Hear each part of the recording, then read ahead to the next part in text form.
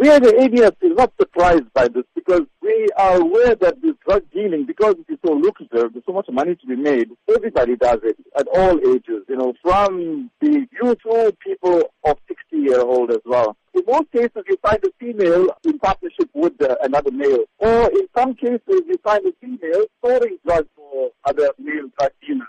Earlier last month, a 51-year-old woman was arrested with the drugs valued at 15,000 rand, and then later in the same month, a 61-year-old woman was arrested for dealing drugs. Have you noticed an increase in elderly women dealing drugs? Yes, they get involved with the other bigger dealers as well, because the dealers also will be thinking that they are safe with an elderly woman storing the drugs for them, because elderly women won't be a suspect. There are some desperate ladies as well who will be used by the dealers to store the articles because of their desperate nature as well. They are poor people in some cases and they get paid for actually storing the drugs. Looking at a woman's role in society, how concerning is it that women who are regarded as nurturers are now becoming drug dealers? It's so sad. And that's what we ADF is so worried about, and we're trying to change the perception of children, especially, to live this good life. To find that all the ladies are supposed to be our mentors and supposed to be the mother figure to the youth